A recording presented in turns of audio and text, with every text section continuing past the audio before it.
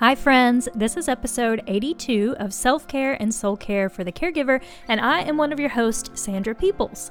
This week I had an appointment with my therapist. It was the first appointment I've had since November, so we had a lot to talk about, and I thought it would be helpful to share with you the kinds of things that I talked to with her. It might help take a little bit of the mystery out of it if you've been thinking about whether visiting a therapist would be helpful for you. So we're going to talk through how I found my therapist, the things that we talked about this week, and then I'll just share a little bit of encouragement if it's something that you have been thinking about doing in this new year. Let me start with the history of why I decided to find a therapist and the process that it took for me to find the one that I see. Right before COVID hit, I reached out to a psychiatrist friend and shared more honestly than I ever had about the anxiety that I feel in social situations. We decided the best way to decrease that anxiety was for me to talk to a therapist. We didn't think that it was to the point of needing medication or anything like that. I just needed someone to help coach me through these situations that caused me a lot of anxiety. So I asked a local friend who I knew was familiar with therapists in the area who she would recommend. She recommended a therapist who she had seen before and really liked. So I called and I made an appointment, and by that point, all appointments were virtual because COVID had hit, and so we started seeing each other twice a month and doing it over video. So that's actually kind of a challenging way to get to know a new therapist, but it worked fine for us. Sometimes it takes a couple of appointments to figure out if you're a good fit with a therapist, but I really liked this therapist right away. So we've been together for almost 2 years, and I'm still really thankful for her help. Now, if you're looking for a therapist, I recommend asking a friend or asking your pastoral staff who they would recommend. Like at our church, we have a list of mental health providers, and we share that with people who call and ask us for recommendations. So even though we started out seeing each other twice a month, she changed insurance, the insurance that she accepts, and so now I see her once a month. And part of that is because of the cost, and part of that is because we talked through enough things in those first appointments to kind of give me a toolbox when I'm facing a situation that would cause anxiety. But because I only see her once a month, I try to use my hour with her really efficiently. So I plan a few things that I want to talk about before our appointment. So in the week leading up to the appointment, I pay attention to what's happening and how I feel. If I think I wish I had someone to talk to about this, I remember whatever that is and I put it on a mental list, or I'll even write it down like in my notes app if I think I'll forget. I may also ask myself some questions like, am I struggling with a big decision? Was there something that happened in our family? Is there an area where I'm struggling to draw a boundary or stand up for myself? Is there a relationship that feels strained? Usually whatever feels the most important kind of rises to the top, and I can even start doing some of the work ahead of the appointment because I can dig into the issue. So because I want to communicate clearly to her what's going on. And this is especially true if I'm talking about something marriage or family related, because Brenda, now that's not her real name, but I'm going to use Brenda on the podcast, so I don't have to keep saying my therapist over and over. She only hears my side of the story. So I want to represent the other people involved with fairness. So that's kind of how I build up to the appointment. Now, sometimes we'll talk about something I read in a book or something I saw on a show or something I saw on TikTok. I mean, there's lots of things that may be an inspiration for something that we will talk about in therapy. But this time, because we hadn't seen each other in so long, I had some big things that I wanted to talk through. Let me give the disclaimer that some of my family members listen to this podcast and some of them don't. But I'm going to share these things with you as if they all listen. That way I protect our stories. Plus, the truth is you don't really need to know the details of what I talk about to get an idea of how helpful it is. In fact, it may be easier for you to relate to what we talk about without too many details. So let's jump in to the few big things we talked about this week. So first, we caught up a little just because it had been so long. Last time I was in her office, it was before Thanksgiving, before my trip to Colorado for Focus on the Family.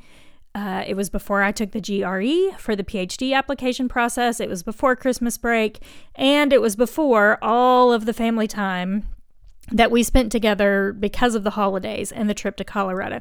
So we had talked about those things before out of anticipation for them happening and making a plan for some of that. And so now we kind of went through and reviewed how things went. So normally she starts with, "How are you?"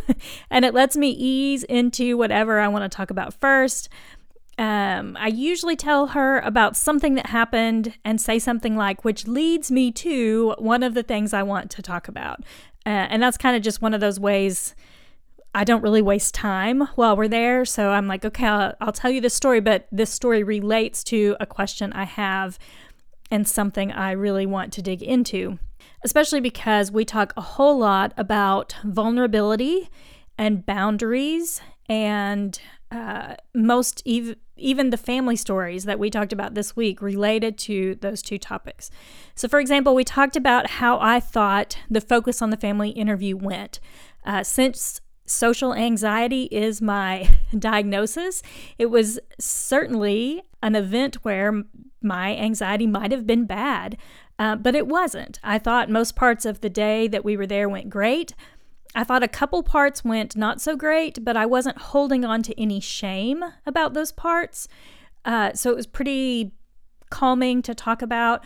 We also talked about how our flight home got canceled and that I called my sister who lives in Denver, and we stayed at her house that night and then flew back home the next day. This was really important to talk through because there are things that I believe about my relationship with my sister that sometimes hold me back in how we relate to each other. So in this example, I risked vulnerability and was thankful for how it went after I was vulnerable. So every time I'm nervous about a social situation, I am like holding on to a worst case scenario idea about how it will go.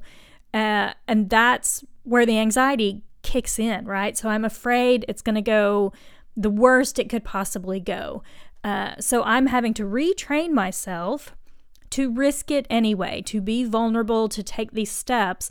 And then when the situation goes well, when it goes better than I thought it was going to go, I am rewriting the story that I tell myself. So I'm replacing these negative things with these positive things, and that makes it easier next time when it's time for me to risk being vulnerable again.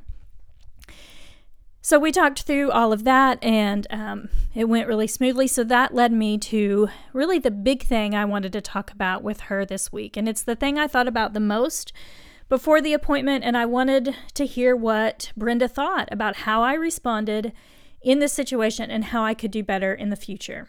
So the situation was my husband Lee and I had a discussion that hurt my feelings. And I normally don't deal with this very well. I am really critical of myself. I'm an Enneagram 1, if that means anything to you. We tend to be really critical of ourselves. And I have a tough time hearing anything that's close to criticism from anyone else because there's this voice in my head that is constantly being critical. And so the shame runs really deep. So in the situation with Lee, he said something that in my mind reinforced a weakness that I hoped no one else knew about. And the hard part was he wouldn't have really known about it except that I had told him. So to me, it felt like I had risked vulnerability by telling him, and then he used that vulnerability against me. So what I heard from him was, "You're not good enough at this certain thing." And so that was, I think this happened last week, and I didn't react well. And like normally when in this kind of situation, I shut down and reflect on it. But I was really holding on to anger and confusion and frustration and was being unkind and uncharitable in just normal life. So I told Brenda the details and how I reacted. And she helped me to see that he wasn't exploiting a vulnerability. He was protecting me from a situation that he knew caused me anxiety. So instead of, you're not good enough, he was viewing it as, she hates to do this, so I'll come up with another solution. So that was incredibly helpful because that's not how I saw it at all. I saw it as him punishing me or withholding or maybe even being embarrassed of me, and therefore I didn't get to do this thing that we had talked about doing. And so she's helped me see, no, he thought that was being protective of me because in the past, when we've done something similar to this, I have told him that didn't go as well as I hoped it would. So it was super helpful to talk through it with her objectively. So now I can go back to Lee and explain how I felt and why I shut down so quickly and the message that I was telling myself that was causing it to be extra shameful. And in fact, that's my homework for this week. I usually have homework after a therapy appointment. I need to follow up with Lee and talk about it so we both better understand why I reacted the way I did. So after that was the big thing. We talked some about the stress that we just had as a family during Christmas break with James out of his routine. But there's just not a whole lot she can do about that. That's more about managing expectations and having good communication with Lee than it is anything she can step in and do. There aren't any boundaries I can draw when it comes to James, except for some healthy detachment from things I can't control.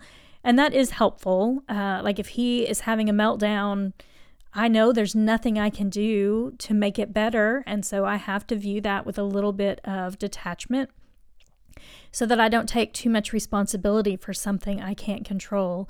We did talk about my communication with James's psychiatrist and his office staff because I felt misunderstood by them recently, but that it actually turned out okay, which is another example of me kind of rewriting a story, something I had negative feelings about that was replaced with a positive example. Then with our remaining time, we talked through some church stuff that's causing me some big stress. It really, as so many things do, it really comes down to some boundaries that I need to set because I'm a volunteer ministry leader and not a paid staff person. But setting boundaries is hard because we can't control how others will respond to those boundaries. We just have to set them for the good of ourselves and our families and let other people adjust to those. So I told her a big decision I'd made recently that had to do with boundaries, and she was really proud of me. She was proud of the decision I made and how I communicated it to Lee. So Lee is the pastor. And so when I make a decision that's related to church, that affects him as the pastor, but especially when those boundaries involve staff people, that affects him too, because he has to kind of come back and help them adjust to the boundaries that I've set. So, that's a pretty average session. We talk a lot about family stuff, a lot about communication, a lot about church stuff. If there's a decision that I'm making or something like that, she helps me think through and talk through some of those, especially if there's some kind of fear holding me back. She can help me kind of get to the root of that and then help me break it down into smaller steps I can take to make progress toward the goal. She is a relationship therapist, and so that's why a lot of what we talk about has to do with marriage and family and those kind of things. So I just hope that is encouraging to you if maybe you've been interested in therapy, but you're just not sure if it's the right thing for you or what you would talk about, or maybe you don't feel like your problems are big enough to talk to somebody else about. It doesn't have to be maybe as complicated or as complex as you're making it in your head. It just can feel like a person with some wisdom about relationships or spirituality or anything that you want to talk about who can speak into that with more neutrality than even a friend would. So being with Brenda for the last couple of months has really been helpful. It's just helped me communicate better, set better boundaries, give myself more grace, and just grow, I think, in the understanding of how God wired me and how the way that I'm wired is even for my good and for a purpose. So let's end our time with a prayer together, especially as we kind of pray over decision making and our own mental health and the relationships that we have. God, thank you so much for the gift of each other and the gifts that you give people like doctors and therapists and counselors and those who have a special sensitivity to help us navigate things that are hard, that have empathy, who can relate to the struggles that we have. And God, for those that you give wisdom to help navigate things that are challenging, like relationships. You put us in relationships because they work on us to make us more like Christ. And we look even at the relationships that he had, the friendships he had, and the situations that they went through, God, and how he can empathize with the challenges that we have in communication and the challenges we have being misunderstood or setting boundaries or any of the things that we experience as we do life together. And so we thank you for the gifts that you give therapists. I just want to ask for wisdom for my friends if going to counseling or might be something that they're considering. Help guide them in that. Bring them to the person that you already have picked out for them to talk to. That would be helpful. And it doesn't even have to be a therapist, God. It could be a friend. It could be somebody at church. It could be a mentor kind of relationship that just helps guide them in how to care for themselves and care for their families and do better at the things that they want to do better at. And so we just thank you for the gifts that you give us and the gifts that you give other people and how all of that works together to bring you glory and bring us closer to each other and closer to you. It's in Jesus' name that we pray. Amen.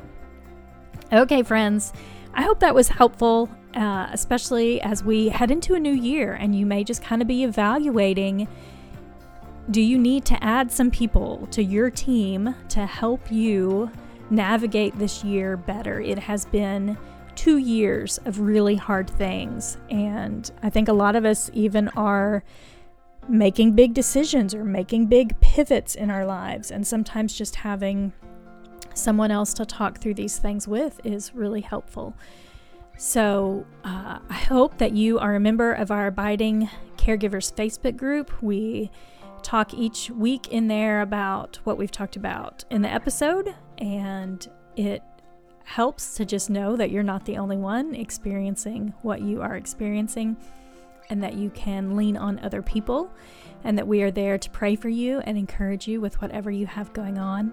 Lauren and I will be back together next week for an episode, and we're excited. It's always fun for us to spend time together. I learn from her, and hopefully she learns from me, and we get to encourage you while we're learning from each other. So if you haven't subscribed, go ahead and hit subscribe so that way it is in your podcast app right away on next Thursday morning.